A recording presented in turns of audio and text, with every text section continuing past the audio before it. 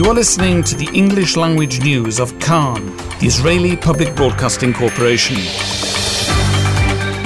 Good afternoon. It's 2 p.m. in Israel, Wednesday, November the 15th, 2023. This is Nomi Segal with the top news at this hour. Day 40 of the Israel-Hamas war. Since last night, IDF forces have been operating in the Shifa Hospital compound in Gaza City, beneath which the army says Hamas set up a command center. Before entering the hospital, IDF forces encountered explosive devices and killed 5 terrorists who attacked them.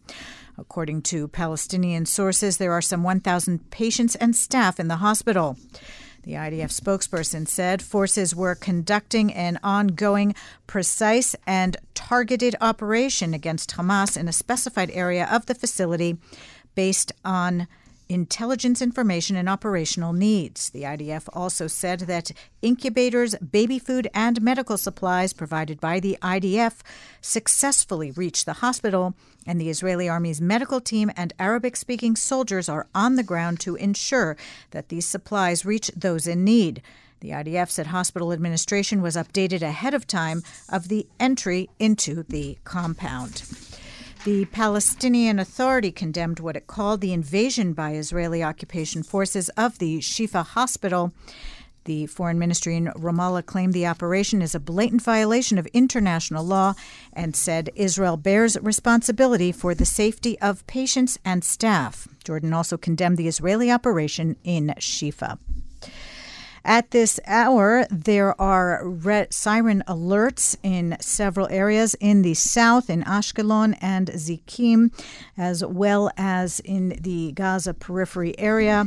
There were also rocket alerts earlier, a few minutes ago, in the north by Kiryat Shmona and Margaliot. The BBC today apologized after a presenter falsely claimed that Israel was targeting medical staff and Arabic speakers during its operation at Gaza's Al-Shifa Hospital.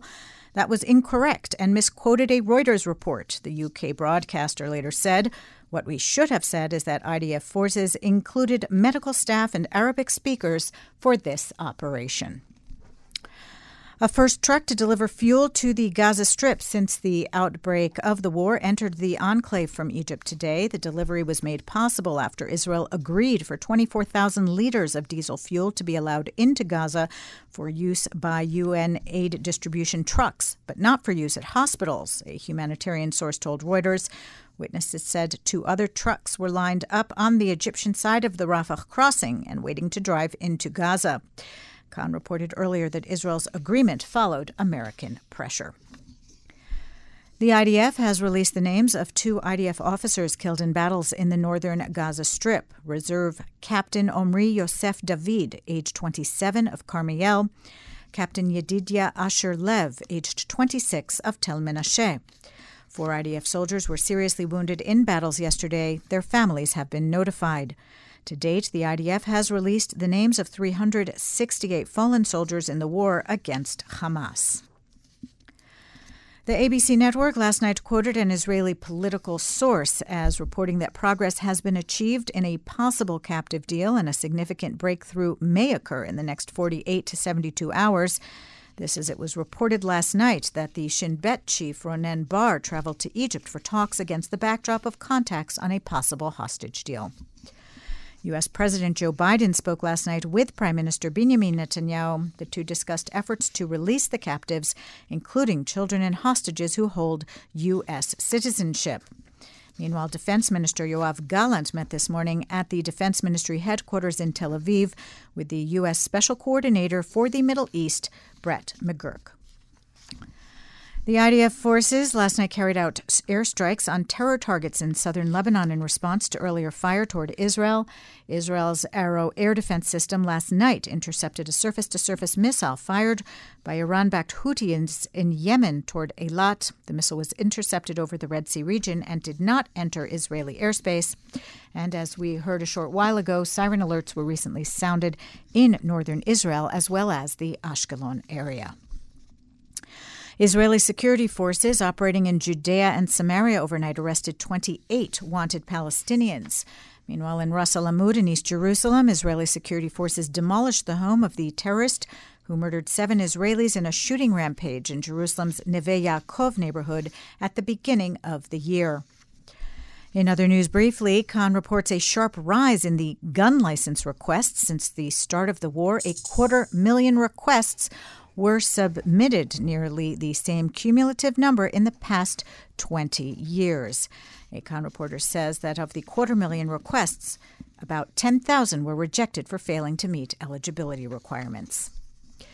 And in Washington, some 290,000 people gathered in the National Mall yesterday for what organizers called the largest pro-Israel event in history.